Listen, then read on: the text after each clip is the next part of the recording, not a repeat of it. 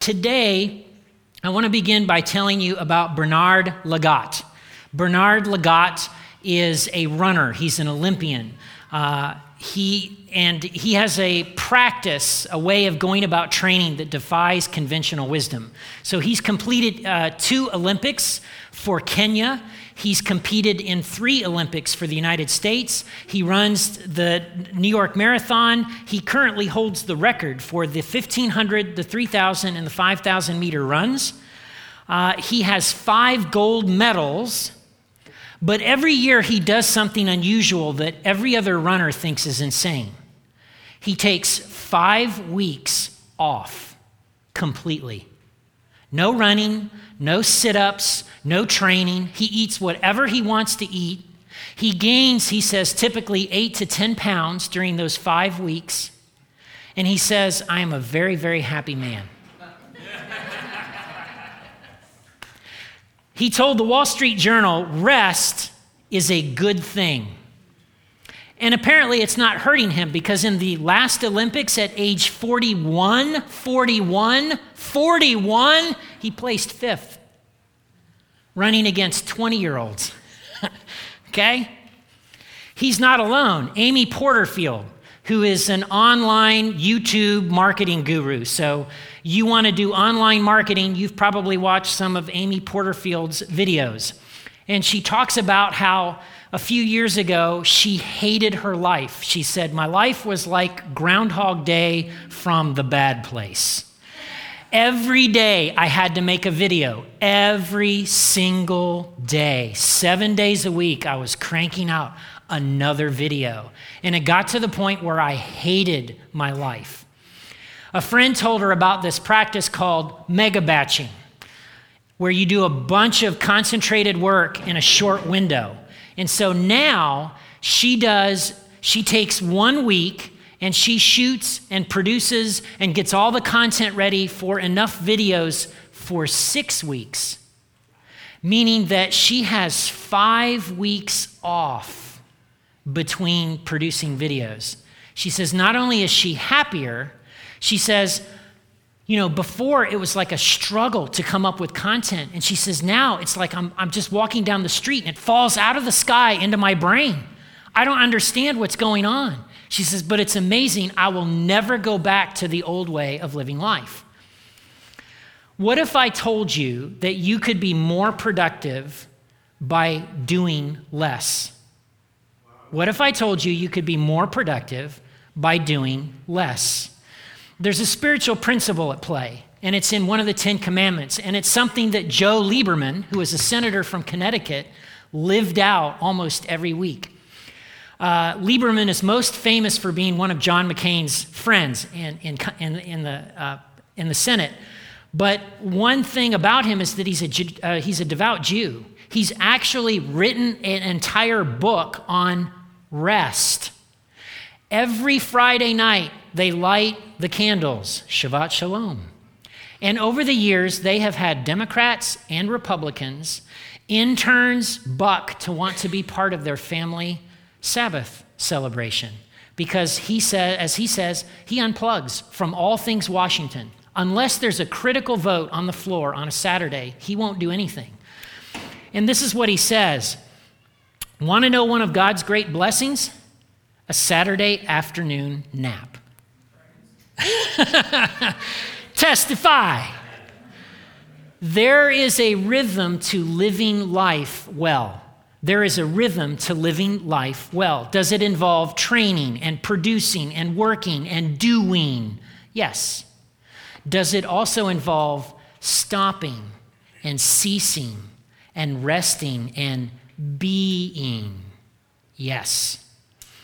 I grew up in a small town in Indiana in the 1970s at a time and place where American Sabbath laws were still in effect. And so on any given Sunday, pretty much everything was shut down. I still have memories of my dad gassing up on a Saturday night because there was only one gas station that was open on Sunday for the traveler, right, hitting the roads. For those of you who are younger, let me ask a simple question. On Christmas Day, here in Nicholasville, Greater Lexington, on Christmas Day, is Walmart open? No. Is anything really open on Christmas Day? No. Chinese restaurants. Now take Christmas Day, and if you go back in time, that was true every single Sunday. Pretty much everything shut down. So for those of you who are younger, you have no memory of what that might be like. And so part of the experience for me is you went to church, you had your special clothes, you had your Sunday clothes that you would don for the Lord's Day. You would go to church in the morning. Typically, there was a big family meal. God bless those women, because it was a little bit sexist in the sense that they did all the work. But there was a big family meal, typically with grandma and grandpa, aunts and uncles and cousins. And then you went back to church that night. And if you were Baptist, you only went to church at night so you could have pie afterward with everybody, because it was the fellowship that you really wanted. You didn't want another sermon, okay? And it was an all-day thing. It was an all-day thing. I can think of no other place in American culture where that's still true, except perhaps Black Protestant congregations, where worship is an all-day thing. Today, we have no rhythm for living life well. It's either 24/7, work, or it's, I just kind of live for the weekends, and when I can have like a 3 or 4 day binge watch on Netflix, and I just don't care about work much. And it's kind of one or the other. And both are very unhealthy. So if I have a bottom line today, it's this: you got to have the right rhythm to truly live. And that means you should set aside the Lord's Day for worship, rest, and mercy. In Exodus chapter 20, Moses spells out on behalf of God some requirements for the Sabbath. And he says this: remember to observe the Sabbath day by keeping it holy. You have 6 days each week for your ordinary work, but the seventh day is a Sabbath day of rest dedicated to the Lord your God. On that day, no one in your household may do any work. This includes you, your sons and daughters, your male and female servants, your livestock, and any foreigners living among you. For in 6 days the Lord made the heavens and the earth, the sea, and everything in them. But on the seventh day he rested. That is why the Lord blessed the Sabbath day and set it apart as holy. The Sabbath day was an entire day of no work. It began on Friday night, sunset the day before, and lasted until sunset on the Sabbath, the appearance of the first of 3 stars in the Saturday night sky. And everyone stopped doing. And I want to point out a couple of things. It really means everyone, even servants, slaves, and notice, livestock. Even the animals aren't supposed to work. This is the workers' first Bill of Rights right here, if you've ever wondering, right? And it's radical. No other nation had anything like this. The other thing about it is that it's linked to God's work in creation. In other words, when we've got this rhythm, we're like God. So I want to keep going because it's actually stated differently in Deuteronomy. And in Deuteronomy, it adds this phrase right here. So observe the Sabbath day by keeping it holy, the same thing as Exodus 20, but notice what gets added. Remember that you were once slaves in Egypt, but the Lord your God brought you out with his strong hand and powerful arm. That's why the Lord your God has commanded you to rest on the Sabbath day. For 400 years, Israelites had worked without rest, generation after generation. Why? They were slaves. Slaves don't get a day off. Slaves aren't valuable for who they are. Slaves are valuable for what they do, which is why in the ancient slave markets, the slaves that had a greater capacity to do things were worth more. And God is saying through Moses in this passage, now that you're about to go into the promised land, you've got to learn what it means once again to be human. And you need to know that you are valuable for who you are, not just what you do. And this is so important that I'm going to make you stop once every week and not do, because I want you to know who you are and whose you are. This is a powerful thing that God is saying in this passage. You've got to learn to be human and not just a machine.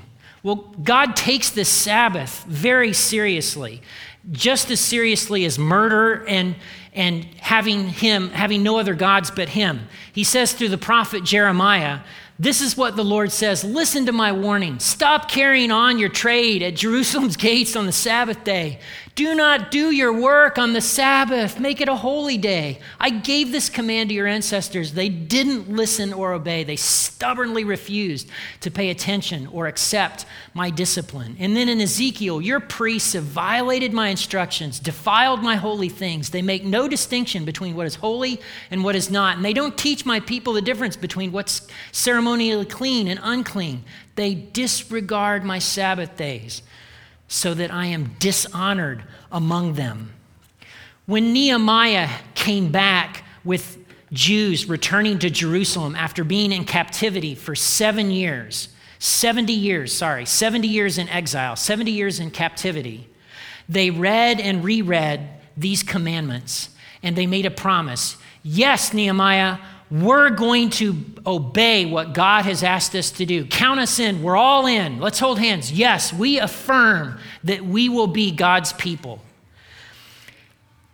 And notice what happens. In those days, I saw men of Judah treading out their wine presses on what? The Sabbath. They were also bringing in grain, loading it on donkeys, bringing in their wine, grapes, figs, and all sorts of produce to sell. So I rebuked them. Some of the men from Tyre who lived in Jerusalem were bringing in fish and all kinds of merchandise. They were selling it on the Sabbath to the people of Judah, and Jerusalem at that. He's like aghast. And so he does a couple of things. He calls all the people together and he says, remember you said we're going to obey God? What is this? And they all felt really bad and looked down at the floor. And then he took some of his Persian guards who had come with him and he stationed them at the gates. And the merchants who came in, who tried to come in, these guys basically said to them, look, you go any further, we're going to bust your chops. You're going into jail, and it's going to end really badly for you. And they left. They were like, oh, you know what? We're not going to sell in Jerusalem on a Saturday. I think we're good with that. 6 days works for us. It works, okay? Now, the Sabbath features prominently in the life of Jesus. In Mark chapter 2, there's this interchange. One Sabbath day, as Jesus was walking through the grain fields, his disciples began breaking off heads of grain to eat. But the Pharisees said to Jesus, look, why are they breaking the law? And Jesus said to them, haven't you read in scriptures what David and his companions did when he and they were hungry? He went into the house of God and broke the law by eating the sacred loaves that only the priests are allowed to eat, and he gave some to his companions. The Sabbath was made to meet the needs of people and not people meet the requirements of the Sabbath. So the Son of Man is Lord even of the Sabbath. He's saying several things here. He's saying, I'm the new David. I am king. He's also saying, look, you've got it all wrong. Sabbath isn't about the rules. I don't know if you know this, but in Jesus' day, there were 1,521 things you could not do on a Sabbath. They had extensive debates. If you went into your hen house, or however that worked, right, in the first century, and you found an egg under your hen, what do you do? It's the Sabbath.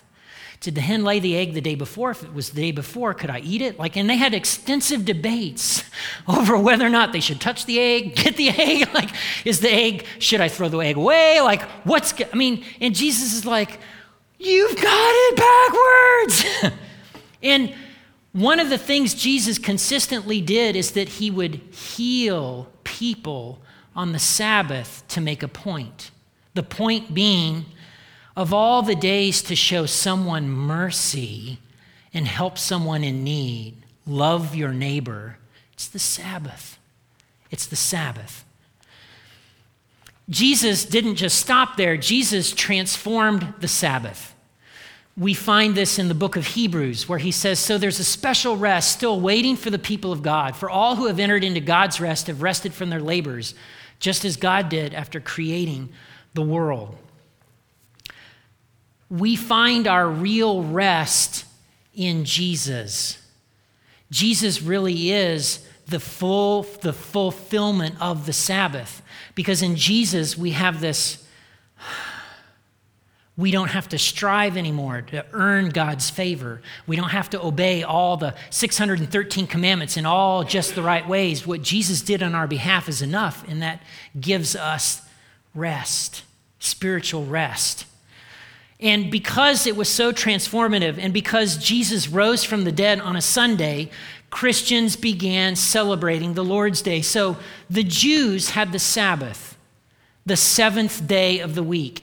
And observing the Sabbath is a mark of the Jews.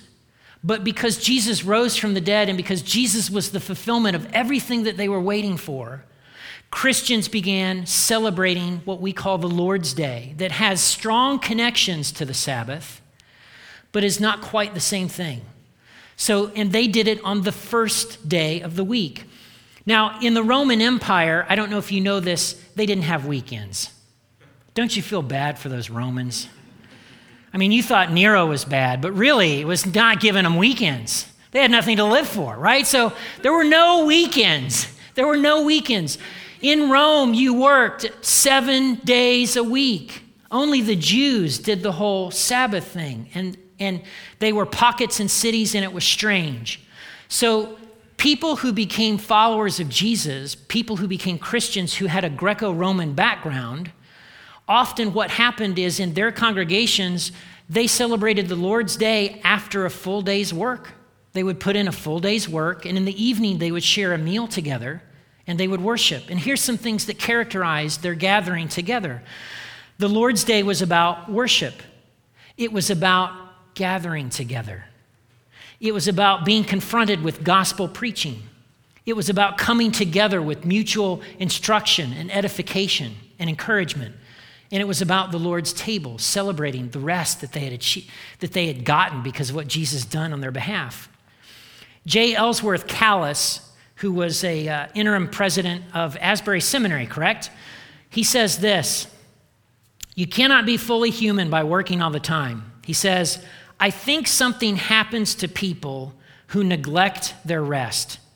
It's not that God sends them into a Babylonian captivity. It's that their bodies, their psyches, their excitement and toil simply gives out. And we know what that is. We have a word for it, burn out. Well, they just burned out. They're toasty. So in light of what God has to say, in light of the model that we see from our earliest brothers and sisters in the first century and beyond with the Lord's Day, what's your favorite way to spend a Sunday? What's your favorite way to spend a Sunday? If somebody were to say to you, man, I'm so behind, I need to catch up on Sunday, what would you say to them now? What are the factors in your life, your schedule, your commitments that contribute to you spending a Sunday in ways that don't honor God and don't bring you life? So, I like with all things, I want to make this practical. So I have some practical things for you. In light of these scriptures, what can you and I do this week? Well, first and foremost, stop. If it's not Sunday, pick a day, but stop working, stop buying, stop hustling, stop running around, close the calendar, put away the to-do list, go off the clock, stop. Remember Amy Porterfield? Remember Bernard Lagat? When you stop, you know what you're going to find? You're actually more productive, not less. The other thing is gather. Come here, gather here. Gather with your brothers and sisters who've also been adopted into God's family. Hear the word of God. Partake of the bread of life. Reaffirm your humanity, that you're a human being loved by God and that you're not valuable just because of what you do or bring to the table, but because of whose you are. Sleep. You all aren't sleeping. You know, on average, we sleep about 2.5 hours less than our grandparents did. You know, the ones who got up at the crack of dawn and da-da-da-da-da. We sleep 2.5 hours on average less than they did. Saying I'm tired in American culture is a badge of honor, but it means you're burning the candles in ways that aren't helpful. Jesus said, "Come unto me, you who are weary and heavy laden, and I will give you" what? I will give you what? Bricks. Jesus is not a Pharaoh with a whip saying, "Make more bricks." He is a good shepherd. You know his voice. He wants to lead you to still waters and green pastures. He's not Pharaoh. Okay? Sleep. Sometimes the most spiritual thing you can do is sleep. I have a pastor friend of mine who likes to brag that he only needs 3 hours of sleep a night. And when I see him in public, he's a raccoon. He's got the black, his eyes are black. It's like his wife hit him. And I'm always like, what is that power energy drink thing you drink in there? How many of those have you had? Like, that's not healthy, okay? And then lastly, for some of us, what you need to hear out of this commandment is work, right? 6 days you shall what? Work. 6 days you shall work. The Sabbath commands the practice of work. Now, some folks think, well, life is unjust and the economic realities of our economic system are unjust, and so I'm just going to live for the weekends and I'm not going to work and I'm not going to do anything and I'm only going to live for leisure and comfort. I just want to be comfortable and I want to have fun. That's going to kill you every bit as much as violating the Sabbath and working all the time will kill you. There's something to be said about putting in a row of fence and at the end of the day, being able to look back at the row of fence that you put in and go, it's done. There's a sense of satisfaction that comes with that, and it's good. By the way, work is not a result of the fall. If you've ever heard that in church, we should have coffee. Adam and Eve were given work before the fall. It's just after humanity's rebellion, work became obnoxious.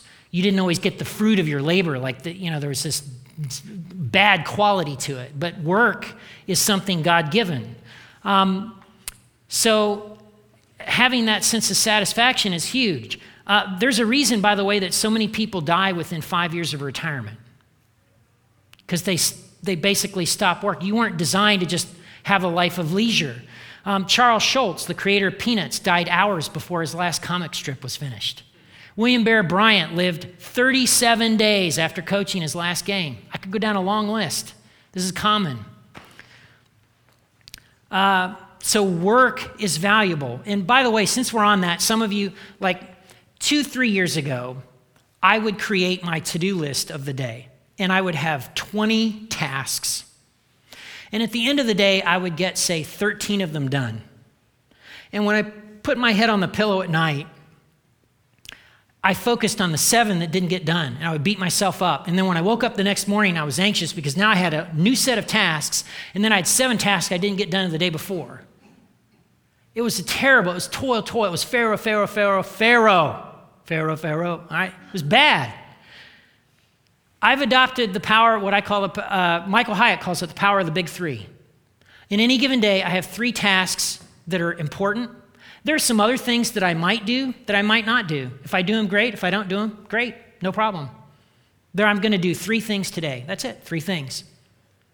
And when I go to bed at night and I can go, I got it done, there's that sense of satisfaction. So it might be that you're trying to do too much. And if that's the case, if this hits you where you are, we should have coffee this week, right? We should talk about that. You got to have rhythm to truly live. You got to have rhythm. And that means observing the Sabbath, the Lord's Day, in some form. You weren't designed to live by doing nothing. You weren't designed to live to work all the time, because you're a human being.